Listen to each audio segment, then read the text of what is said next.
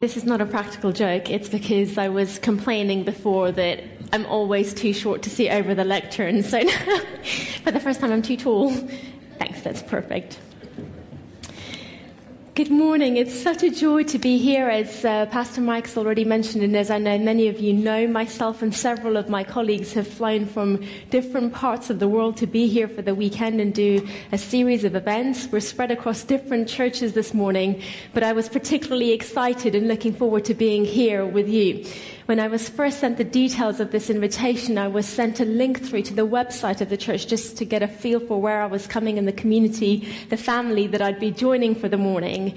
And I clicked through to your sermon series of the last year just to get a feel for the journey that you've been on, and just loved the themes that you've been speaking on, loved the concept of living in the red. And I know you've moved on now to a series called Gospel in Life. And I've been really praying for you as I've been preparing that that would be true of you, that you would be a people for whom the gospel is an integrated, coherent whole in every area of your lives, and that there would be an exponential increase, an exponential multiplication of the fruitfulness of you as a congregation as a result. I hope you won't mind. My sermon today is not following any of the series that you've been following or the themes. It's a very simple message, really, from the Gospel of John, looking at perhaps what is one of the most well-known and the most breathtaking of the claims of Jesus in declaring himself to be the way, the truth, and the life. The breadth and the scope of this claim is staggering, so I'm not going to be able to do anywhere near justice to it in the time that we've got together. But what I'm hoping is that by the end of our time together, you'll have seen at least a hint, a glimpse of the beauty of the gospel and what a staggering thing it is that's being offered to us here in these words of Christ. Let me get straight into it, and I'm going to be reading to you from the Gospel of John and chapter 14. If you've got a Bible, you may want to turn to John, and I'll be reading from verses 1 to 7. Let not your hearts be troubled.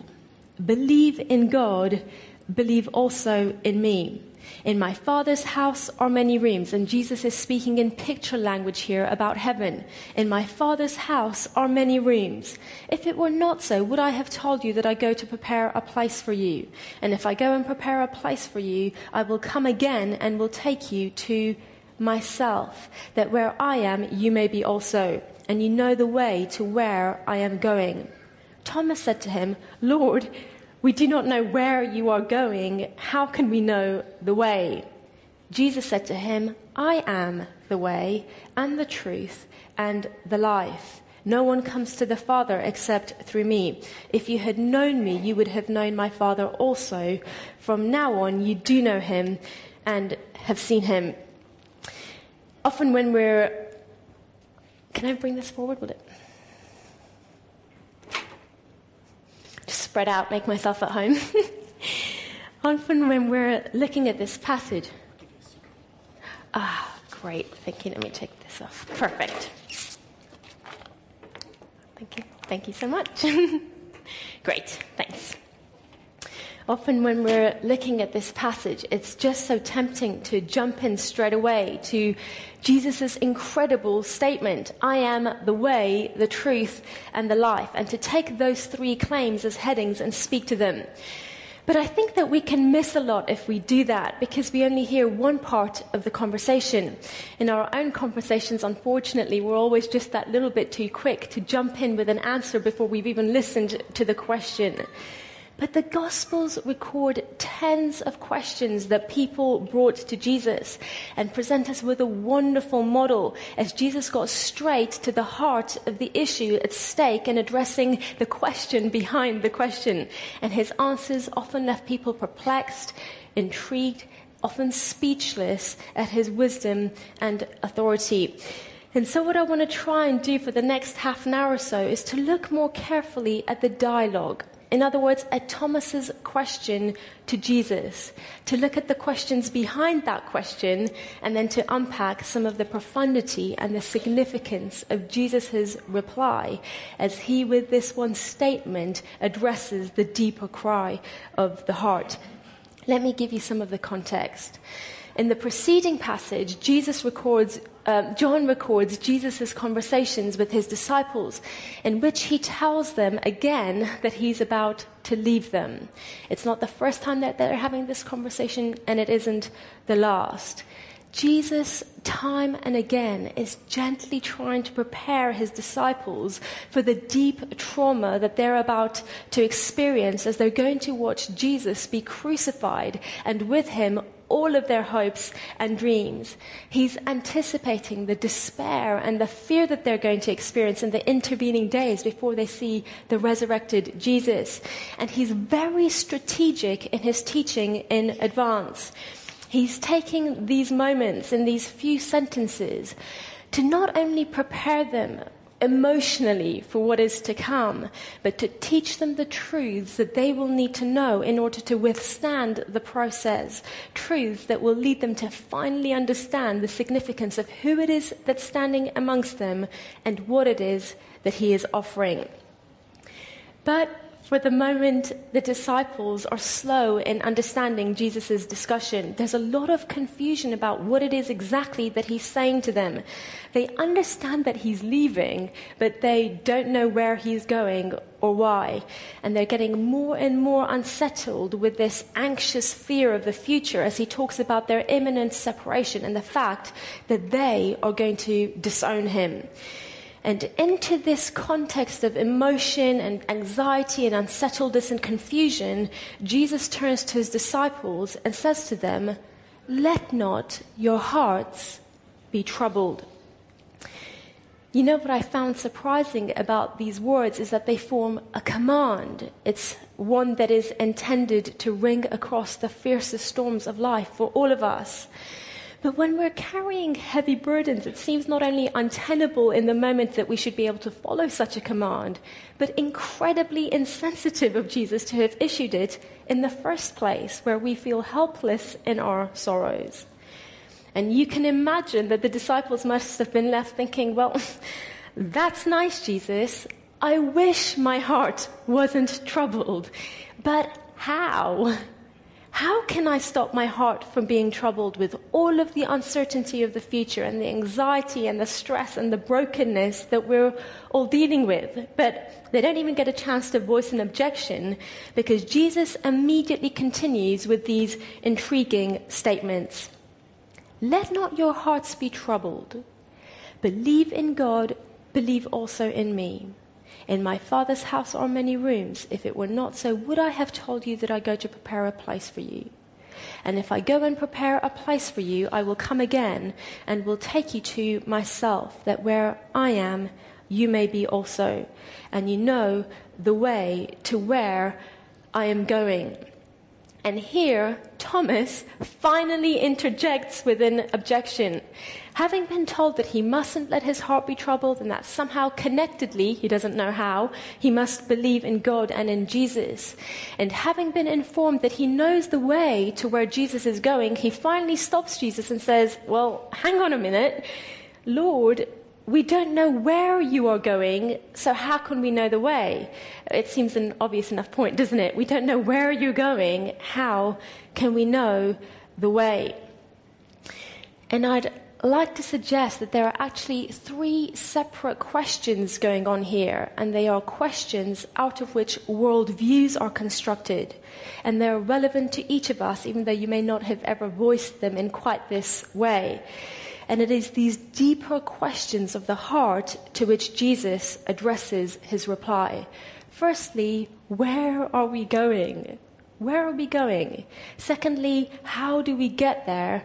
And thirdly, how do the answers to these questions connect in with the present troubles of the heart that we're experiencing, so that we may not be troubled? And Jesus' answer in these seemingly simple words, "I am the way and the truth and the life," is incredibly sophisticated at addressing all three questions. He builds layer upon layer across the same profound truths. And although the disciples just do not get it in the moment and in the course of that conversation, 11 of the 12 of them go on to live the rest of their lives, and 10 of them to give their lives for the conviction of the truth that these words contain. Jesus, the way, the truth, the life. And I'm going to take each of these questions in turn and then consider Jesus' reply. So firstly, where are we going? I've been married to the wonderful Toby Walker for 6 years now, and I'll be honest with you that it was with a little bit of concern that I came to the realization that the Walker family are very aptly named in that they love walking holidays, not a love that I can confess to share. It was almost like a bit of an initiation rite, and it took the better part of 4 years. But a couple of years ago, my husband finally convinced me, and we went on a walking holiday. And all kitted out in our walking boots and walking gear and waterproofs. We were in the Scottish Highlands. And for some reason that doesn't seem quite as obvious to me in retrospect, we decided we weren't quite content with the gentle walks and climbs of our handbook, and decided instead that it would be a great idea if we climbed Ben Nevis on one of the days that we were there. And incidentally, as I was recounting this story, complaining about the story, when I went back home, my friends put a bit of a dampener on it by reminding me that although Ben Nevis is the UK's highest mountain, it's better compared to a hill when compared with other mountains from around the world.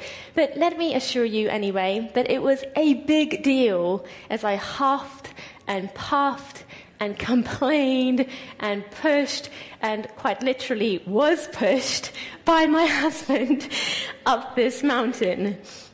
It was a beautiful day, and we were actually, just as an offshoot, at one point, 7 hours in, my husband looked at me, he's so gracious, and said, maybe if we try and think of something positive. I realized I'd been complaining for 7 hours straight. Anyway, it was a beautiful day, and we were looking forward to the view at the top. And slowly, as we were climbing up the mountain, sure enough, there was a cloud slowly descending down the mountain, so that as we reached about half an hour from the top, we were basically entirely engulfed in cloud. You literally couldn't see your hand in front of you. It was just total whiteout. So much so that we got to the summit and we had to ask some other people who we could hear in the middle distance from there whether that pile of rocks and the commemorative plaque was really it, or whether we were looking for something else. And anyway, we took a very disappointing picture of the two of us really close up, surrounded in white, and painfully climbed back down. And given that I'm an apologist and I analyze every experience of life, as we were coming down the mountain, I couldn't help but feel that the experience had been an apt analogy for our present cultures. We are living in such driven cultures. We're amongst the wealthiest generations that has ever lived, the most developed, supposedly the most enlightened.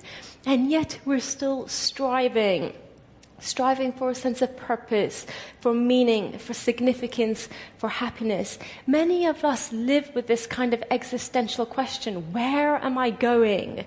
We're looking to some far-off destination that if only we could get there, then we think everything will be well. And we strive and push and work our way to this place where we thought we were going, only to get there and find a whiteout. It doesn't satisfy. There's nothing there. And very quickly the goalposts change again, and we're looking to another far-off place. I recently heard a quote from Jim Carrey, one of Hollywood's highest-paid actors, who said in an interview, "I wish everyone could get rich and famous and everything they ever dreamed of, so that they could see that that's not the answer." And I think many of us have heard quotes like that before, and maybe we even know that actually the things that we're striving after, for many of us in this room, it might not be wealth and fame and success in those terms, but other things. We're striving. Maybe we know that actually those things won't satisfy. But have you noticed that that doesn't change the fundamental question? We're still in search of something, and that something is always just that little bit far off. I wonder if we stopped and thought about it for a moment, how we would answer the question: in all of this striving, where am I actually trying to get to? Where is it that I'm meant to be getting to? And this, in part, is the question that Thomas is asking of Jesus. Where am I meant to be going? For the last 3 years, the disciples have lived with Jesus, walked and talked with Jesus, and he's become the very center of their lives, giving them purpose and meaning and direction. And now they're suddenly hit with the realization that he's about to leave them. And in the unsettledness and uncertainty that that realization has brought, Thomas hears Jesus talk in metaphorical language about heaven and totally misunderstands the focus of Jesus' discussion. He assumes that there is some far-off place to which he must make his own way. And he wants to find out where he is going. In other words, to set his purpose in place and then work to get there. He's asking Jesus where. And we, if we're not careful, can let our thinking become similarly weighted. We hit troubles and we begin to wish our present seasons away, always looking to some future place, some future date where we will be content. We can slip into thinking that some future success, prestige, relationship, wealth, health, marriage, children, or whatever else, I don't know what the specific thing will be for you, holds the key to us being well. We are often not like the Apostle Paul, who wrote to the Philippians, I have learned the secret of being content in every and any situation. He was a man who'd really understood what Jesus is saying to his disciples here. Thomas comes to Jesus with a where. And Jesus, through the discussion, completely redefines the assumptions of that question by answering with a who. Notice Jesus' opening comments. In my Father's house are many rooms. If it were not so, would I have told you that I go to prepare a place for you? And if I go and prepare a place for you, I will come again and will take you to myself, that where I am, you may be also. And later he tells his disciples, no one comes to the Father except through me. It's a very specific train of thought. Each time you're expecting him to end the sentence with a place. I will come and will take you to, and you're waiting to hear to where, to a place. Instead he says, I will come and will take you to myself. And then he says, no one comes to the Father. You're expecting no one comes to a place. You're expecting the where of a future heaven. And each time, Jesus instead finishes the sentence with the person of God. Jesus is saying, your destination, this place where you will find your fulfillment and all will be well, is not a far-off place. Your destination is a person, God. It's an absolutely breathtaking and completely unique claim.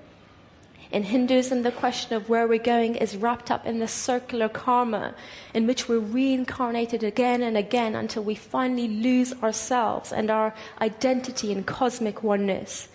In Islam, the focus is on a heaven full of earthly pleasures, pleasures that were forbidden on earth, but which take center stage in heaven with the endless experience of wine and sex. Atheists tell us we're not going anywhere. We simply pass away into nothingness, but they're still searching on earth for a future place where we will be well, whilst many, many others look to some abstract concept of eternal happiness. Always the place is far off, and we're never really sure if we can make it. We can never know. We're always waiting to find out, waiting to that day to find out, were we enough? Did we do enough?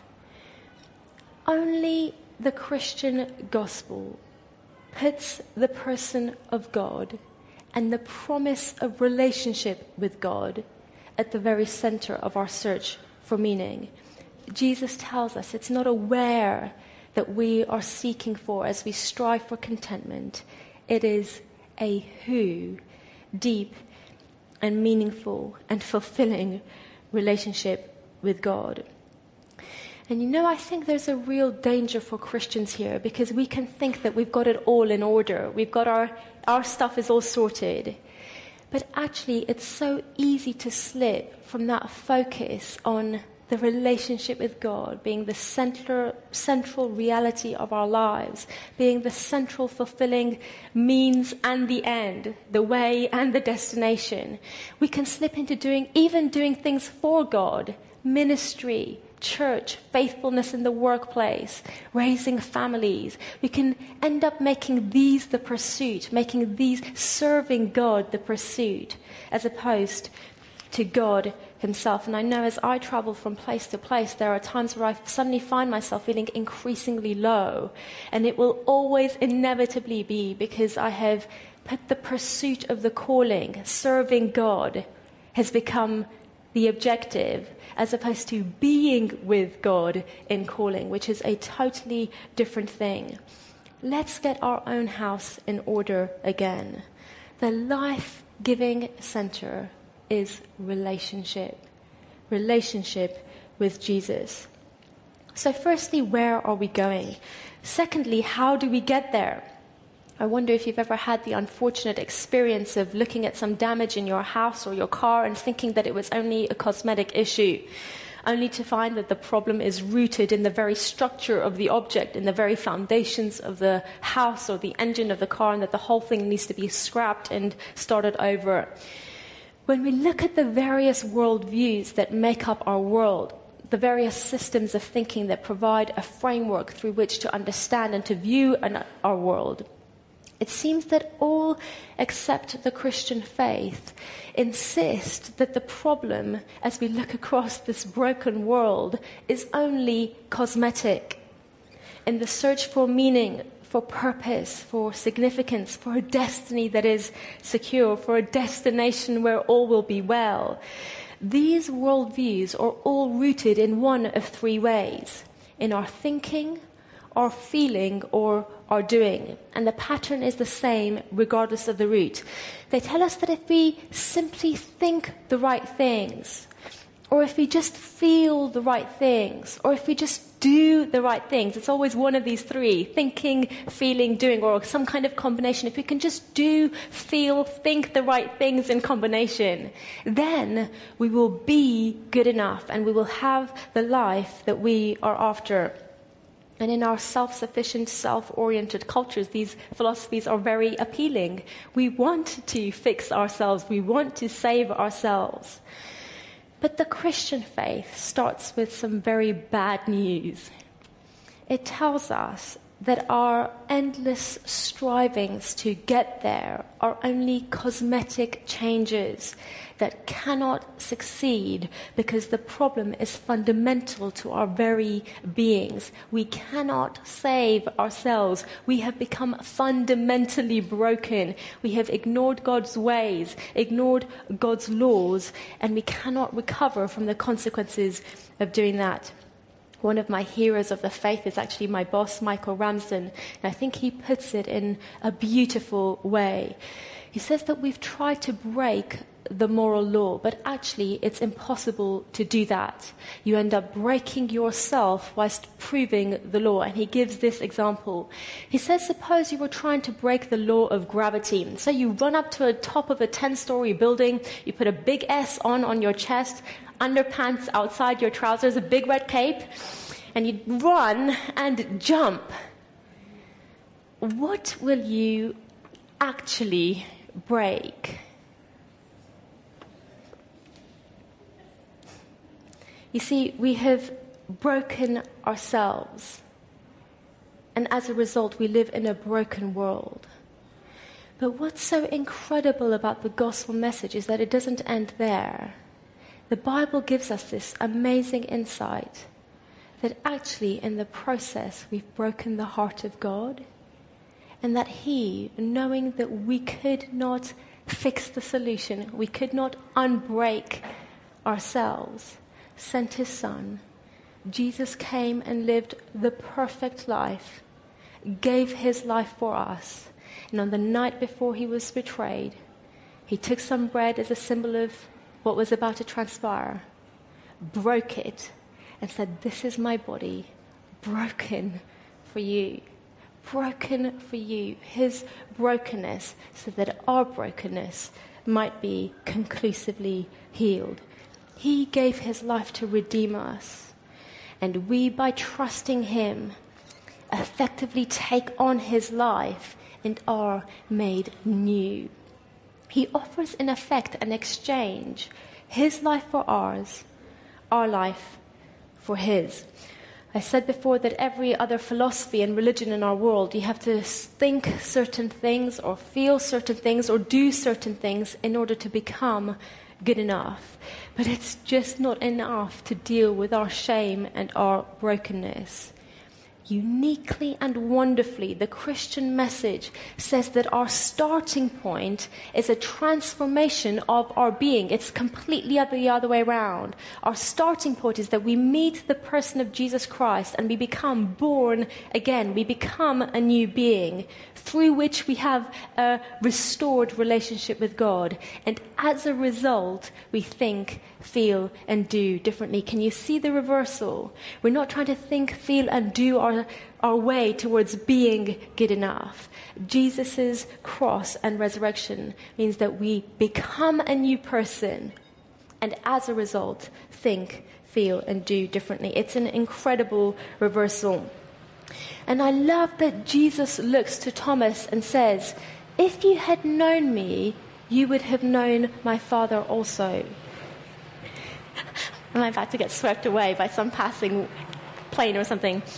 "If you had known me, you would have known my Father also. From now on, you do know him and have seen him." If you had known me, you would have known my Father also. From now on, you do know him and have seen him. In every other system, we are striving for a destination that is far off, both in time and in space, because we wait for this destination to which we will one day finally arrive, and then we'll be well. Jesus says, from now on, you can know him. In other words, we need not wait. Maybe you're here today and you're thinking, actually, I would love to know Jesus. Or you already have known him in some respect in the past, but you think, I'd love to know him more. But I just need to sort out my side of the stuff first. I need to just get my thinking right. I need to just, there's some issues in my heart. I need to just resolve those first. Or I need to get my life in order a little bit. I need to get myself sorted before I can approach. This is the unique invitation of the Christian faith. Whether you've been a Christian for all your life or whether you've never made a commitment to follow Jesus, if you want to know Jesus, whether for the first time or better, you need not wait. Jesus says, from now on. The invitation is from now on. From this moment, your trajectory could be different. From now on, you can know him. You don't have to wait to be formally introduced. You can just say, hi, I want to know you. And that's good enough for him. But let me just highlight one final thought here, and then I'll move on to the third and final question. The exchange at the heart of the gospel is completely free, in that Jesus, because of his great love for us, paid the heavy price on our behalf, and we go free. But although it is freely given, it is an exchange. You can only have one life. It is not just a case of receiving his gift, his life. We exchange one life for another. Is it possible that you are trying to take on the life of Jesus without simultaneously putting down your own? It's a question about who's in the driving seat of your life. The Bible tells us if you want to follow Jesus, you have to lay down your life. It's saying basically you have to allow Jesus to be in control of your life, which is a wonderful thing because he can be trusted. He loves you and he has good plans for you. But you have to lay down your life. Let him be in the driving seat. Your life for his life for yours. You can only have one life. So where are we going? How do we get there? And finally, how does this help us in our troubles? It's really important that we remember Jesus' audience. He is talking to 12 men, 10 of whom he knows will go on to give their lives as martyrs for their belief in God. When Jesus tells them, let not your hearts be troubled, but believe in God, he is clearly not intimating that there will be an absence of trouble if only we believe. That's not it at all. In fact, the Bible repeatedly warns us that as we follow him, many troubles will come our way as we are persecuted by an unbelieving world. It is not in the absence of trouble in which peace is found. Jesus' point is far more profound. He is pointing to the key, as Paul wrote, of being content, of being at peace in any and every situation. The key is in relationship again, relationship with God and in the character of God. Jesus is telling the disciples that in believing in the saving work of God on the cross, in believing in what Jesus has done on their behalf, and in taking on his perfect life, our striving is over. Our search for fulfillment has found its home, and we can have an assuredness of salvation today. We're not waiting for a future date to find out if we've been good enough. That deeper struggle of our heart, our separation from our Creator God, has been conclusively overcome. We have been reconciled. But he's making a broader point as well. He's telling the disciples, believe in God. In other words, believe that what he has said about himself is true. You know, when we're going through the storms of life, we can begin to allow those storms to become the absolute truth for us, so that they shape every area of our lives, our perception of everything else, including the character of God. Those storms can become the solid ground for us, and everything else a moving ship. But it doesn't even take a belief in God to realize that our circumstances and our perception of our circumstances is not solid ground. You don't need to have lived very long before you realize that there are some things that you believe passionately in the moment are the very best thing for you. And heaven shuts the door on them and you're left reeling, only to find a few weeks, months, or years down the line that had you gone down that road, it would have been devastating. Other times we walk a journey that seems crippling in the moment, only to find that it proved to be a massive blessing in disguise, and only the wisdom and the foresight of God could have seen how that one road leads to all the others. If we allow our circumstances to dictate our view of God, rather than the Bible and the self-revelation of God to dictate our view of God, we will very quickly run aground. This is what Jesus is saying. In the midst of the storm, believe in God. In other words, trust him. Not trust him that all your problems will disappear, but amidst the crushing waves, let the solid ground be for you his unchanging character. His promise to love you, to be faithful to you, to be with you, to fulfill all his purposes for your life, to give you a hope and a future. His promise to work all things to the good for those who love him. He can be trusted. Os Guinness puts it like this: Christians do not say to God, I do not understand you at all, but I trust you anyway. That would be suicidal. Rather, they say, Father, I do not understand you, but I trust you.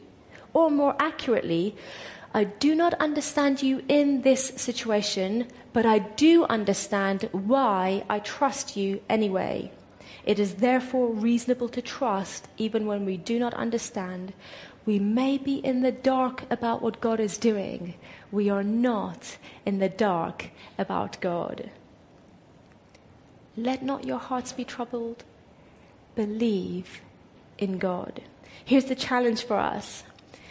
Jesus looks at his disciples and says, so from now on, you can know him. It is possible to live in the dark about God, not because no light exists, but because we have not acquainted ourselves with that light. How well do you really know him? Do you really know him? Let me end with a story and then I'll wrap all of this up. You may be familiar, or actually you probably won't be familiar with the name of Horatio Stafford, but I'm sure that you will be familiar with the hymn that he penned. He was a lawyer in the city of Chicago in the 1880s. In the early 1870s, he and his wife, Anna, suffered a series of shattering losses, financially and personally, the greatest of which was to lose their only son at the age of 4 to scarlet fever. There was a heavy toll on the family, and in 1873, Horatio and Anna decided that they would take their 4 daughters and travel to England for an extended break. Business developments at the last minute meant that Horatio sent his wife and his 4 daughters ahead of him with the intention of following afterwards.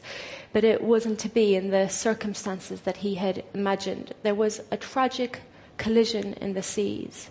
And only a few days later, he received this crushing telegram from his wife in Wales. It simply read, "Saved, alone." Stafford got on the very next ship to join his wife, and the captain of that ship, aware of the personal tragedy that was unfolding around him, at one point called Stafford up to the bridge of the ship and said to him, "We've done our best to calculate it, and we think that this will have been the spot at which the ship sunk."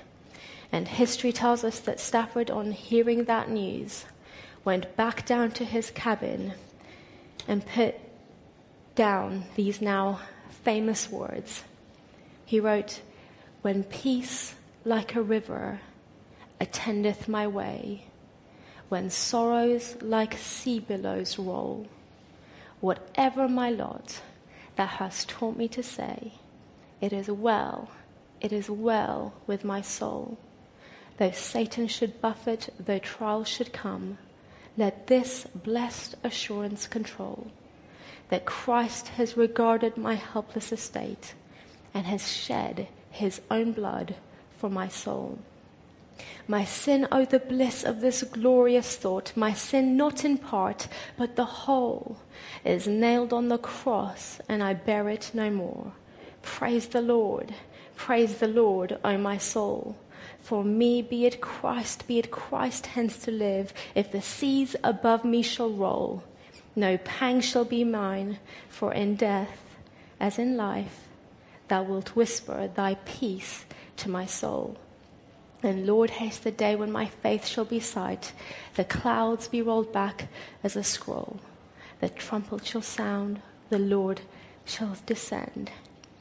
Even so, it is well with my soul." He was a man who had understood the heart of Thomas's questions to Jesus and Jesus's incredible reply. I've been considering 3 questions. Where are we going? How do we get there? And how does this help us in our troubles? Let me wrap this up back in Jesus's profound answer. He is the way. He is both the journey and the destination. It is impossible to be in relationship with God without going through the way that Jesus had made for us. And our destination is to be with him. He is the truth. We can trust him that what he has said about himself is true. His promises can be entirely relied upon so that we can live this life in all of its troubles with the assuredness of what is to come and with the deep comfort of knowing that we walk hand in hand with God who is trustworthy. We look to heaven full of a sure hope that the promise of salvation will stand and that we are being saved into a relationship with someone who can be relied upon. And he is the life. He offers us true life, perfect life, on which God looks with favor and through which we can enjoy relationship with God. And in calling himself the life, he reminds us that we can only have one life. We must either choose our own broken lives destined for death, or his, which lives eternally in the great exchange. It's a seemingly simple statement, but it is packed with meaning. Jesus, the way, the truth, and the life. I'm going to pray for us in a moment, but I just wanted to say that as I was preparing and I was thinking and praying for you guys even this morning, I just felt God lay on my heart that you're a church that is really wanting to please God and bless God and serve God in the city, and I love that. That's one of the things that's really close to my heart, the theme of gospel in life. But I just wondered whether, for some of you, there had been a slight swerving, unintended, just as you're serving God and as you're pouring your energies into good things, whether there had been a slight change in the pursuit and that you had forgotten that central core, the first love, relationship with God, that is the center, that is the means and the end, the way and the destination. Even earlier we were singing that song, The Heart of Worship. It's all about you, Jesus. It's all about you. I want to encourage you, if that's you, just take a moment with God. I believe that if that's you, you will be someone who has wanted to love God and wanted to serve God. It's just that somehow you've forgotten almost that He's the center, that relationship is the center.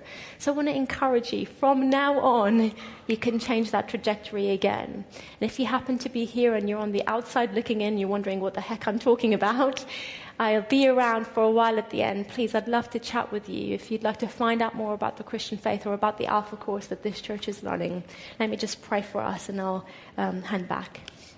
Father, we're so grateful to you for your amazing love for us, for the lengths that you are willing to go to win us back out of our brokenness and our shame, and for the fact that you bestow on us life abundantly.